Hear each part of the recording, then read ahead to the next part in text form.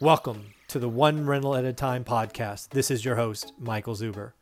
This is the show where we interview guests involved in the real estate business, from experts to newbies, wholesalers, flippers, buy and hold, apartments, commercial, notes, hard money, Airbnb, mobile homes. It doesn't matter. If you're involved in the business, we want to talk to you. This show relies on referrals and recommendations from our listeners. If you know someone we should talk to, please make a recommendation. As the author of One Rental at a Time, The Journey to Financial Freedom, I'm dedicated to helping you take your first or your next step on your real estate journey. But I need your help. We need to spread the message of One Rental at a Time works. Please share this podcast, my YouTube channel, and of course my book, all called One Rental at a Time. Thanks, and let's start the show. Hey everyone, I got a really great video for you today. Got my friend Brandon Gonzalez with me. How you doing, Brandon? I'm doing good. Thanks for having me, Michael. Thank you very much for joining me, given how busy you are. I think this is going to be a particularly interesting video, both for agents and for investors, because what Brandon and I are going to do is we're going to play two roles. I'm going to play the experienced out-of-town investor, because if you follow my channel for any length of time, you know I live in Mountain View and invest in Fresno, which is a 2.5-hour drive one way. And then Brandon is going to play the very experienced and very knowledgeable agent, broker, just all around great individual on that side. And we're gonna ask each other's question, because I can't tell you how many times I see a text, Brandon, or an email or a comment that says looking for investor-friendly agent, and I think that's misguided. I think so. Why don't I pass it to you? Let you introduce yourself to the channel, and I'll be quiet for a little bit. All right. Well, first of all, thanks again for having me on here. Again, name Brandon Gonzalez. I am a broker owner for Iron Key Real Estate. I've been in the business since 2005. I started off in title and escrow, so I had great access to some of the best brokerages in town. So it helped me build quite a network. So when I got into sales in 2009, I dived headfirst in and then worked and managed a larger franchisee corporate brokerage. And then, like I mentioned, then got into my own here in the last 2 years. It's exposed me to a lot, as I mentioned, and it got me into leadership with the association. I'm this year's president. I'll be, obviously my term will be coming to an end here at the end of the month, but that too has allowed me to build a network up and down the state and talk about some of the things that you do on a day-to-day basis. And it has, kind of brought up some of those questions about how we can coexist with out-of-area investors. And so I'm excited about this conversation, and that's basically me in a nutshell. Yeah. And again, I went to Brandon, right? I could have gone to lots of different folks. I have a decent network, but Brandon was my guy. He has that kind of, he's been there, done that. He's invested long enough to know the different parts of market cycles, and, consider him a friend. So we'll just jump in. So Brandon, we're going to pretend like I'm an out-of-state newbie picking up the phone and calling you. Let's assume for the moment that I have some cash. I don't know, let's pick a number, 100 grand or so. And, I call you up, we connect, or you call me back, however it works out. And, I tell you I'm looking for a deal. What do you do next? Where does that go for you? Yeah. And it's interesting because when I got in the business, I was fortunate enough, I got teamed with a savvy commercial investor, and he kind of came at me in that way. So, hey, I've got, X amount of dollars and I want to get going, in this residential thing. So the first question I asked is, okay, so what's your time frame? Obviously he mentioned what he was working with and his budget, but after that it was, so what's your time frame? Yep. Okay. And are we wanting to flip? Are we wanting to hold? Okay. And what's your daily, weekly, monthly commitment to seeing properties? Yeah. Are you going to give me that full responsibility? So there was a number of questions that, not only, especially for he being a newbie, there were questions he didn't know he should be asking. So I had to do some more research. Yeah. I had to talk, I was talking with some experienced agents that manage property and that had their own investment portfolio to figure, what's the most important thing to you when you got started? What's the most important thing to you now? Right. And I took that perspective and then brought it back to him. But and then but the most important thing of all those questions was their commitment, because I was getting ready to become a gopher. I was going to dive down below and go through the different channels to find what wasn't on the market, what was on the market, how can we chip away at it. And if I was going to put in that type of work, and sometimes potentially it just really depends on who they were and really trying to chisel them down, but in the right way. If I was going to put myself out there, I wanted to make sure that there was a commitment level. So so I hope that kind of answers maybe the question. Yeah, you did. Let me summarize it while you could think of a question for me next. Really what you said there is imperative. We again, we're doing long distance land or buyers at this point, or investors. You need to appreciate that person on the other end of that call, you're going to ask to do a lot of legwork for you. Because again, they're in the market. They're going to be doing the things that Brandon talked about, looking for off-market deals, looking for deals that maybe are listed, but you can chip away at or get lower prices and look for stress. That's not free, right? And again, Brandon's doing this, or anyone in that position is going to be doing that with a thought of some payoff in the future, right? He doesn't get paid for doing good homework, right? The way this transactions are put together is you're paid when there's a closing. And, I don't always get a feeling that investors appreciate that. And I'm glad that we sort of started here. Yeah, no. And so what is it that you think when you first got started, and I know you've gone quite a few different channels, but what was one of the most important things that you were looking for in an agent when you got started investing? Yeah, so I'm glad that's your first question. The thing that I would have, the thing I didn't get that I wish I had gotten, right? This is very at the back of the beginning, right? So I think your questions up front are great. I think we need to appreciate that at least some investors, even if they have money, they still come with the sort of almost ready, fire, aim approach, which is particular. They're almost want to go too fast. And this game, as you know, and you've correctly told me many times, is a long-term relationship business. The last thing you want to do is take some investor down some path so they get that one closing and they're not that repeat buyer for you. So the thing I wish I had, and we'll just talk about Fresno because we both know it. I would have loved that first agent to somehow either in an email or some kind of conversation say, hey, you don't really know our market, right? Because you could have asked me how many times you've been to Fresno, and I said 0, right? Okay. That first agent could have come to me and said, you know what, let's focus you on 93728. This is early 2000s, right? Yep. Right. Let's focus you on the Tower District.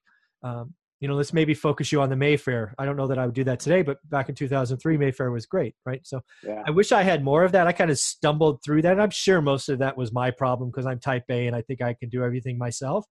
But this recording is meant to help agents and buyers. I think the agent that takes this meeting and goes, hey, here's a map of Fresno. Let me color code it for you here. Here's the green ones, right? Green means go. Oh, by the way, a little more expensive. Yellow means, be careful. And, if you're a new investor, here's a couple of red spots. Maybe your first buy is not on the west side, for example. Just as an example, not trying to throw anything under the bus because I own lots of stuff on the west side. I don't know that I start there, but that's a different story. But that's the kind of stuff I wish I had. I wish my partner, that partner would have earned my loyalty immediately if they would have given me that map, as opposed to, well, I'm going to try that agent. I'm going to try that agent. I'm going to try that agent. If somebody would have taken me by the horn, and the good news is if you work in Fresno or any market, you create that map once, you create that template once, you send it to all your new buyers, and suddenly you're like, oh my God, he's giving me the Rubik's Cube. I'm playing Tetris with the man or the woman. And that's what I would tell agents to get on immediately is, pretend like you're a new investor that's, a state away. Pretend like they've never been in your hometown. Do a, green, yellow, red, because everybody kind of gets it, or do, 1, 2, 3 if you think people are colorblind. But I think that's something I wish I had. Yeah, and that was actually one of the things I spent a lot of time on. So for any agent out there who's really wanted to figure out how can we crack the code, and maybe, you just hit on it, and I was fortunate enough. I went and looked. Back then we had a map store. We don't have one now. But I picked up a bunch of maps. You could probably call the EDC. You can probably check the airport. But I went and got a map, and I basically put it out in front of my little cubicle. I had a small cubicle. And I was doing what you were saying, and I was basically outlining the areas that I knew that there was healthy growth or a lot of, flip opportunities. Because at the time, that's what, this Yeah. particular investor was in.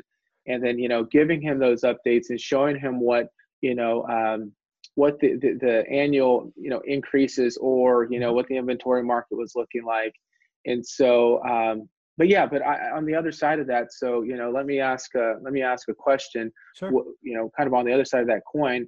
What's one of the things that you think an agent can do to basically not even get that opportunity out of the gate? Is there something that they could say that they may say to an investor that says, what, maybe they're not quite ready? What are some of the red flags when dealing with an agent? Yeah. So I just want to make sure. So we're asking, so I'm the investor and I'm calling an agent. I'm looking for agent red flags or investor Yeah, red like, oh flags. man, agent red flags. Yeah, Yeah. like you as an investor be like, Yeah. you know what, they're not quite ready to handle my level of Yeah.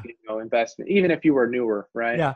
I guess the big red flag for me, and I think it is for most people, if I get any kind of feel from that first phone conversation or any of those early conversations, trying to like the first three, where if I sense that you're only in it for the money, right? If you're in real Right, estate right. investing and you're so eager and hungry and so pushing so hard to write an offer and just all those things, because again, I think it's at least understood by most that Right. you get paid when the transaction happens, but that shouldn't feel, I don't want my agent or anyone to feel that they're only doing something for that commission. I mean, that's you sense it on some people when people get desperate. Yep. I don't know if it's true, but you at least have a sense that they're going, if there's a gray area, they're going to lean towards getting the commission as opposed to saying, hey, stop, something's wrong with the inspection, or I overheard this, or I overheard that. Right. That would kill the deal or potentially kill the deal. That's probably the biggest red flag, is when I don't think my partner, which is how I view my agents that I work with, as my partner. If I think they put their motivation above mine. Well, Right. at minimum, we're going to have a conversation and we may just stop working together. No, that's a great point. And one of the reasons I asked that, and you pretty much hit it right on the head, obviously you want to work with determined agents, but I've also, as a broker, I've seen that there are people that do put their knee, unfortunately, maybe they're in a tough spot. And Yeah. sometimes it's just a short period of time, they're having a bad week, but, never letting that linger, because they lose out on the long-term opportunities and relationships. And that's really what it's about, Yeah. is building that relationship. And sometimes we feel as agents, and this is what I, as a broker, because, we do our scripts and dialogues. We're working with buyers, how to pre-qualify, your first time home buyer, your experience in listing. And, not too many brokerages will talk about investors, but, and then when they do, and it's in the context of, well, they're not emotion based. It's just, show them the numbers. But relationships do have a level of emotion. They want to show that you're invested, and not to the extent where their commission breath is coming across. It's, they're determined, and I love these guys, this gal or guy, and I could see myself working with them for a long period of time. Yeah, I think what you just nailed on there is one of the reasons I don't have a lot of agents that I've done dozens of deals with. I have a couple of agents where I've done 3 to 5 transactions together. But it's sort of that mindset of, owner occupant, first time buyers, and then comma or semicolon or whatever. And then we talk about investors. I know that investors have the perceived notion that it's all about the numbers. And if you're truly an investor, you won't do a deal if the numbers don't work. Right.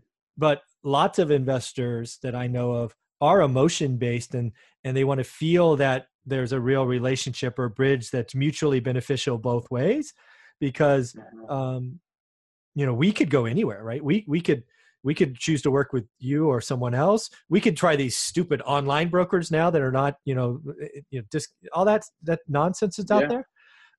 Right. We're kind of agnostic that way, because again, as buyers, the seller pays for all that stuff, right? So sure. Yeah. It's like it. And that's the one thing, when I became, when I was a new agent, I remember the sales manager, because it was at a time when, the prices were getting at the bottom, and that bell was about to ring. And so we had a slew of investors coming from every which way. And I remember having guys that I went to school with and said, hey, I came into, a couple coins and I want to invest. I want to flip. And everybody was saying, I want to flip. And then I got to the point where I was saying, get the flip out of here. Yeah. Because your commitment level to the process, is going to be a detriment in the long term, you know? Yep. But back to that sales manager, he did teach me, you know, that, hey, a client's a client, right? Yes. And whatever, you know, establish their objective and establish their time frame and see how you can, you know, basically fill in the pieces. And that's why I keep going back to, you know, that time frame, because if they're saying, hey, I kind of want to get this going, and here you are going gangbusters, and they're like, well, I'm still 6 months out. Then you take that negative energy that you have from, you know, basically spinning your wheels because you never established that. You had the false expectations, and then you tell other people, well, hey, working with investors, they just burn you. Yeah. Well, you never established the expectation up front. That's why you feel burned. Yeah, no, I totally agree. I think the scarcest resources we all have is time. And specifically selling or productive time, right? In that research and all that phase. And that's the one thing I want investors to appreciate. When you reach out and ask an agent to do something, whether they're a new agent or very experienced, you're asking for slivers of their time they're never going to get back. And you need to be respectful, and you need to answer the questions they ask. An agent who qualifies their investor is going to save themselves time. And an investor should never feel put out because an investor's asking them questions. They have to qualify you, right? There are lots of investors who go to some silly boot camp or they read some book, and then they open Facebook or phone books are around. They go, I'm going to call so-and-so. And, you know, that's, you need to be qualified, and you should actually take being qualified as a sign of a good agent, not feel defensive. That's great. Well, so going to that pre-qual stage, you know, there are times, and I was one of these guys. So let me give you kind of an idea. And if there's any agents listening out there, this is one of the first things I always show my agents as a value proposition of the work that I put in. Because I'd show up early and I'd say, well, if there was nothing to do, right, I would go to look for the value of the day. And then with that value of the day, I'd click on the tax record. Then I pull up the map of the neighborhood. Then I would basically, I go around that property, and then I'd export that Excel spreadsheet of those owners. Then I would sort it by the owner's name. And then I would look to see if there were any LLCs. I'd go to the, business search, and I'd find a name of reference. And then I'd call. I'd say, hey, it looks like there's a great property that popped up in a neighborhood that you own multiple homes in. So the reason for my call is calling to see if you plan on buying. Well, years back, they'd be like, well, what's it going for? Oh, great. That's a deal. Let me call my agent. Oh, darn, they already have an agent. Oh, well, I'm not working with that agent anymore. I'd love to see it with you. Then I'd pre-qualify them. In today's market, it's, wait, how much is it? Yeah, that's no longer a deal. Well, in that case, are you interested in selling? Yeah. So in most instances, they're like, I'm not doing anything right now. And I'd tell them, okay. And I tell the agents, okay, well, would it be okay if I keep in contact? So that's where I'm kind of leading up to. What do you think is the best way to stay in contact with an out-of-area investor, and what information do they truly find valuable?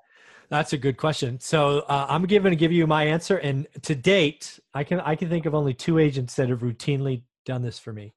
But I would put them probably on a 90-day cycle to either call or email them, depending on how that person prefers to communicate, or both. But actually what I would do is I'd send a quick, because usually an investor likes the same stuff, right? Yeah. They're small apartment buyers, they're single family home buyers, they're duplexes through quad buyers. They all kind of type out because they get economies of scale and all that stuff. But I would send them a 90-day summary, very short, but it shows work, and make it the more template, the better for you, because you save time. But hey, just so you know, this is what's gone on in the area, right? You bought in these areas. Just so you know, over the last 90 days, 136 have sold. The average price went up from X to Y. The trend is now, I don't know, decelerating, right? Probably. Which means, oh, by the way, if you ever happen to sell, this might be the top, right? So just, wet the whistle there. I would talk about the news of the day, which is, at least in what I see in the MLS, is, price reductions are more common. Days on market are increasing. I would just do that kind of facts, because most of the out-of-town investors have a day job. Yeah. They are likely only looking when they have cash or they see cash in their future, right? Most of them are deep pocket and constantly buying. So appreciate that. So if you could bring them a cadence of every 90 days that says, hey, here's 4 paragraphs, right? It can't be 7 pages because we won't read it. But if it's 4 pages about my money, I'm going to 4 paragraphs. I'm going to read it, right? This is where you buy. This is what's happened the last 90 days. This is my kind of thoughts on it, right? So you have every right to give your opinion, and then say the closing is, oh, by the way, if you're looking to buy or sell, call me. I'd love to help you, right? So close with a call to action. Oh, well, and that's awesome. I mean, that's, those are some of the things that we encourage agents to do it the right way, right? And obviously stay consistent. As you mentioned, there's not many that will, they'll eventually fall off, but we got to bring something of value. And we figure, you have, most of them have a day job. It's hard for them to stay that in tune with what's going on in the local market. And then another factor is there's a lot of those agents that maybe sold them properties 5-10 years ago that are no longer in the market. Yeah. So why not? Yeah. I really think, if you really created the template, right, and it's only 4 paragraphs, kind of the closing paragraph's the same all the time. I'm always open. Call me if you want to do something, buy or sell, right? So really you're only talking about 3 paragraphs. And really paragraph 1 is kind of just basic stats. So you just change the numbers. The only paragraph that would really change is what do you think's happening in the market? And I'd be brutally honest. I wouldn't be always, the sunshine and rainbows and unicorns. Yeah. Don't do that, because as investors, we watch the market every day. We know what's going on. We, CNBC's in our head saying the negative things. So if you're honest and direct, oh, wow, I think the market's getting soft. Your respect level and the chances that I get to paragraph number 4 and call you is very likely. Got it. Yeah. No, I hear you. Is there any questions or thoughts, from a broker standpoint, what that relationship or what our thoughts are on? Well, this is the one that I've always wondered is, and it's because of transaction volume. Most of the agents sort of look like, feel like, act like, open houses and owner occupants and first-time buyers. And that's kind of their bread and butter, kind of one transaction. I wonder if you have any thoughts or opinions why more agents have said, you know what, I'm not doing owner occupants anymore. I only want to do investors. Yeah, I think the agents that have made that decision have looked at, I looked at the market stats. I mean, when your affordability is shrinking and you start to see that, the majority of your buyers, and when California is becoming a renter state, you have to adapt and figure a way that you can still be able to service, a demand that's rising. And so I definitely have seen more agents go that route. Mm-hmm. And also, I think, kind of history starts to repeat itself in a sense where, when I first got in the business, let's go way back. I'm very fortunate. I have, some mentors that have been in the business going on 50 years. And when they got in the business, you bought and sold real estate a lot on your own, and then you helped people do the same. So it made you a better strategist. And nowadays, your value proposition has to be that much stronger. You have to be able to say, well, I personally buy and sell real estate and know how to, leverage that in a really good reason. And that's why you want to choose me, so that I can also help you with those decisions. I like that. And when you think back to, I remember when my parents bought a home, the gal who sold it, she was property manager. She owned a ton of investments, and it's like, how can she lead you astray? She's doing it herself. I think I'll just say it this way. I'll just be black and white. I think more real estate agents and certainly brokers should own rental properties for that reason, right? You immediately go up the respect level because you're in the game, right? You've made those financial decisions. You've made the commitments. You've put real money at risk. I think that's a genius move. Yeah. And I'm a big sports guy, so I liken it to, playing the game. You're able to see, you understand when it's fourth quarter and the game's on the line, the emotions and everything else that goes into it, rather than just being in the skybox and kind of point to some X's and O's, and not to say, there are some really good coaches who've never played. So, especially for those agents that don't own a property yet, but they have aspirations, they've got the right people around them, that will happen in time. Sure. But I've just come to learn that those people that can navigate you through the seas a little better are seasoned and have weathered the storms themselves. And quite frankly, and even when everything fell down, they were like, hey, it took my lumps, but you get back up. And how did you get back up? Yeah. So that's awesome. Yeah. So let's cause you started the you were an agent in 2009. So that was kind of it was scaling down, or the world was collapsing. Yeah. Prices every week, right? I remember every Friday, whack, price drop, price drop, price drop. Oh yeah. I remember those times. It was fun. So let's talk about let's talk about a buyer's market. We'll go to a seller's market in a minute, because I think it's fair to say we have been in a seller's market for 5 years. Mm-hmm. Can we argue that we're still in one? Maybe. I think it's pretty soon going to be a flat market, but let's not talk about. Let's talk about a buyer's market. So just for a time frame, let's think 2009 through 12. Right, kind of time frame. I guess my biggest question is that a lot of agents washed out in that time, right? We had record participation back in 06, 07. A lot of agents wiped out, but a lot of buyers disappeared also. And I'm curious from somebody in the business who was seeing price drops like that. What was it like being an agent with all these out-of-town investors? I'm sure you were getting phone calls all the time saying, give me a deal, give me a deal, give me a deal, give me a deal. I mean, how do you deal with that environment? Strong pre-qualifying, to figure out, how is your commitment level? Because I did have to fire, I remember agents were firing investors left and right because, they weren't on both sides weren't setting realistic expectations. But, it was, if somebody was coming through saying, hey, I want the deal, mm-hmm. Really being upfront with them, allowing me to get you to the deal, and what is your confidence in me? And well, I just met you, on the phone, or I've been talking for 10 minutes on the phone, so obviously it's slow.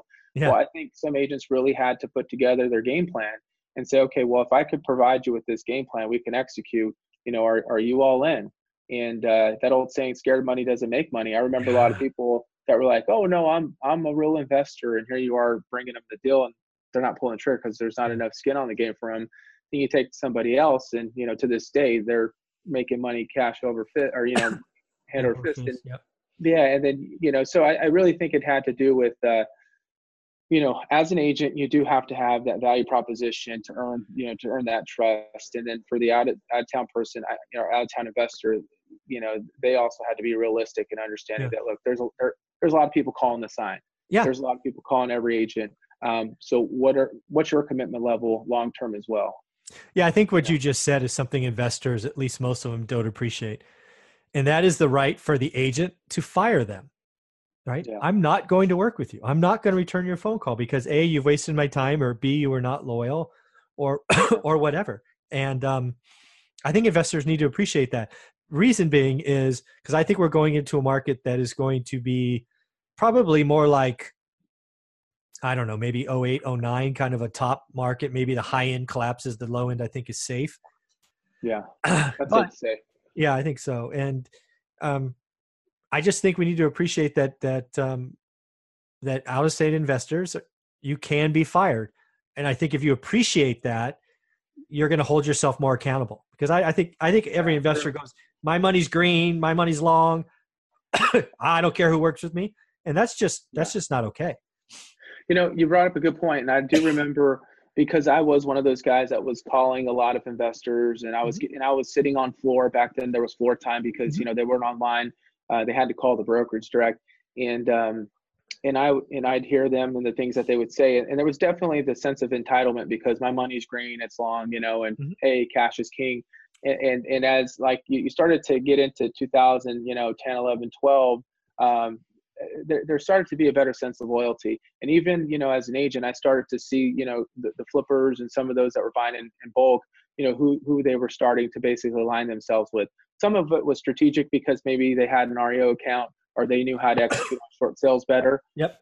But hey, it all worked out. And even when I was taking some of those calls, you would hear that, hey, you know what, I've had a bad experience with another agent. I am committed. If somebody's willing to bring me, kind of, you scratch my back, I'll scratch yours. And I started to see, kind of those punches and bunches where it was working out. Yeah. So there was better sense of loyalty. I think there's always that filling out stage. And I think, as we do start to shift, we're going to have to show each other where, how and where we provide our value to one another for a long-term relationship. Yeah. So here's a question for you to think about. So let's assume we get by our first 10-minute or 15-minute conversation. You send me that follow-up email that outlines, hey, look here, don't look here. how should I be expected to be tested, right? Because that first phone call is a first, it's a conversation at a bar, right? You don't know where you're going, but Right. that next communication is going to be the meaningful one, and people need to be tested, at least in my opinion, right?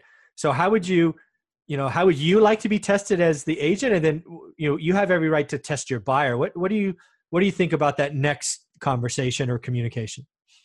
Yeah, actually, I had something in place that I used to do. I used to send them a property that I felt is something that may have already been pending, because then we were able to track it, because chances are it was about to close escrow within the week or two. Yeah. And I'd say, now tell me, based off of the research that I'm doing, based off of the amount of offers that went in on this is where I feel the property should sell. Now, will this number work for you? And then they would say, nope, that number is too high, and this is why. And then it would close. And it would close at a number, maybe a number that we both didn't agree on, and then they'd say, well, somebody was willing to pay $15,000 more than you were, right? Now, is that going to work for you right now? Probably not. Well, that's the environment we're in. So I'd have to show them a few instances on what the market was doing. And then I would call those agents to let them know how many offers they were. And then there was one time where I ran through that exercise with the investor. He was in San Francisco. He drove down, and he wanted to come in substantially low on a property. I said, that's not going to work. And I said, you know what? I know this agent. Let's get him on the phone. So I called the agent right in front of the property. I said, hey, how's it going? Great. Hey, I'm in front of 123 Main Street. I'm here with the buyer. I just want to know, how many offers do you have on the table already? Brandon, we've already got like 4 or 5 offers. Okay. How many are at above asking price? She's like, they're all above asking price. Okay. Now, cash, started kind of fishing. I understand she had her fiduciary, but I was still able to get enough. And then I said, okay, well, you've been helpful. Thank you for your time. And so every now and again, obviously you're establishing trust. I mean, it's not like, a boyfriend-girlfriend relationship. I mean, where the trust is a little different. But, sometimes you have to kind of walk them through that, to show them, look, I'm not BSing, and I want what's best for you. And you heard it straight from, the source, that we've got to be competitive. And at that point, they start to understand that, hey, your research, your exercises are working, and your network is going to help work for me too. They need to understand that network can help them and their net worth. And so, so that's worked in the past. And who's to say, there's other techniques, right? I think that is genius. And I have never heard that or experienced that. And I think that's a gem, both for agents that are watching this, but also for investors that are watching this. Is I think we all should expect this relationship, right? That test phase, that second meeting or discussion is, I think looking at a property that's generally meets your criteria and saying, does that number work? I think that's genius. And then backing it up with, oh, by the way, if you say no, it doesn't work. Well, there's 17 offers, it's pending, the next door neighbor closed for X or Y. I think you're both are going to find out something, because I think you're going to find out the realtor knows what they're talking about. And the investor, you're going to have to make a choice, because either A, you don't know the market, which, right, if you live in San Francisco, it's really hard to know Fresno in this example. Right. But I'm talking to people all the time going, I'm buying in Cleveland, or I'm buying in Indianapolis. I'm like, have you ever been there? Like, nope. I'm like, well, Dad, what are you kidding me? What are you doing? So, you need to build that trust. And I love that test phase. I think that is, no wonder you're so wildly successful, because you can weed out people quickly, because that's part of your job, right? You get 100 phone calls, 20 of them are money. The other 80 are time wasters. And what you've just done is you've created a way that you're probably going to weed out 60 immediately. Maybe you're left with the 20 buyers and the other 20 kind of, but shoot, 40 is better than 100. Right. Well, and nowadays, I think with social media and with there being these investment groups and the meetups and everything, it's pretty neat to see these networks start to grow across, the United States, where, you can contact, like I'm a part of a coaching system. And so if I need it, I had a client that bought in Idaho. Yeah. Everybody from California is going to Idaho. It's true. But so I contact them and I needed somebody for a specific neighborhood and a specific property type, right? Yeah. And we're able to identify it. Same being said, I had a client who wanted to start investing in Ohio, right? Yeah. And so we found out who's the best agent within this network, not just for single family luxury homes. We wanted the investment specialist, and they were able to target. So it's nice that the network, and all the social media and everything else going out, we have so many outlets to kind of really, fine tune the top talent. Yeah, I think that's a genius move again, because again, these referrals and these connections that you can establish. Um, we've already mentioned California is becoming a renter state. I think that's absolutely true, and it's only going to get worse, I think, as time goes by. Worse meaning higher percentage. So you're going to see a lot more investors going, whether it's Idaho or Ohio or Michigan or wherever it is. It just seems like it's going that direction. So, as we sort of look to wrap up this discussion, where, what is, what is that kind of golden, or what is your I don't know what you call it, your investor type, or your golden investor, or what does a great investor look like to Brandon? A great investor looks like, to me, somebody that shows me their system, just the way that I'm going to show them their system, right? In that, and we feel that it's truly a partnership. Anybody that I ever flipped properties with, or I helped them buy their investment properties, I almost felt like I was a business partner, not just their real estate advisor. Yeah, I'm looking into all the ins and outs of real estate, the aspects of real estate, but we're walking through this together. I'm the fullback, they're the running back, however you want to look at it. But they go as far as showing, they're very transparent in their numbers and the numbers that they've got to get. Then it becomes a goal that I want to help them reach. Okay, well, hey, if I can help cut through this, then let's help you get to that point. So I think transparency in that relationship is huge. And so that when they see any commissions that you may get, or that you may be gypped out of, depending on how the deal comes together, they understand that, everybody's got to pay to play at some point, and that becomes an equitable relationship, and those last a lot longer. So that's one of the things that I really look for, is somebody that understands that it's got to be an equitable relationship to make it work and make it a win-win down the road. Yeah. And I think you nailed it. I think, maybe not in the first phone conversation, but certainly once you get past the test with me, and if an agent asks for my kind of system or where I'm at in my numbers, I'm going to share it with them, right? Because I want them as a part of my team. And because again, I appreciate that you're selling time. So if I can show you where I'm at, in my system, in my formulas, you can probably weed out half the things we'd be talking about, which saves you time, but also saves me time, right? I'm a busy full-time employee, travel all over, blah, blah, blah, right? If we're talking about 12 properties instead of 50, I'm a lot happier. And that's because we should share our systems. And the fact that you think you're some magical investor and you want to keep it all hidden, that's a scarcity mindset. You're not going to go far in this business by doing that. So, after you sort of build that relationship, it's okay to hold it till you're tested, but then share away fully. Yeah. And let me see if I have it here. I do.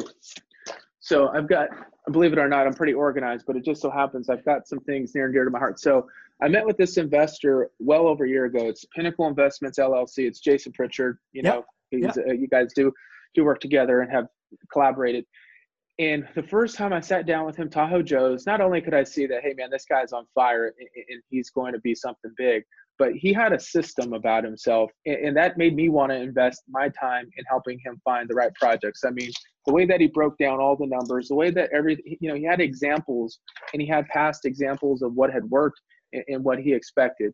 And we as agents have to do the same. And when you meet in the middle, I mean, the investor doesn't want to waste their time because they see what a value they are, and vice versa. We don't want to waste their time because we see what a value they are. And couldn't said it better. Here we are today. And but I appreciate you having me on here, Michael. You're doing big things. And, just trying to help a little, just trying to help people along, and bringing people with the knowledge and skill sets such as yourself helps everyone. So I appreciate your time, Brandon. Much appreciated. Likewise. Well, have a great one. All right, buddy. Take care. All right. You too.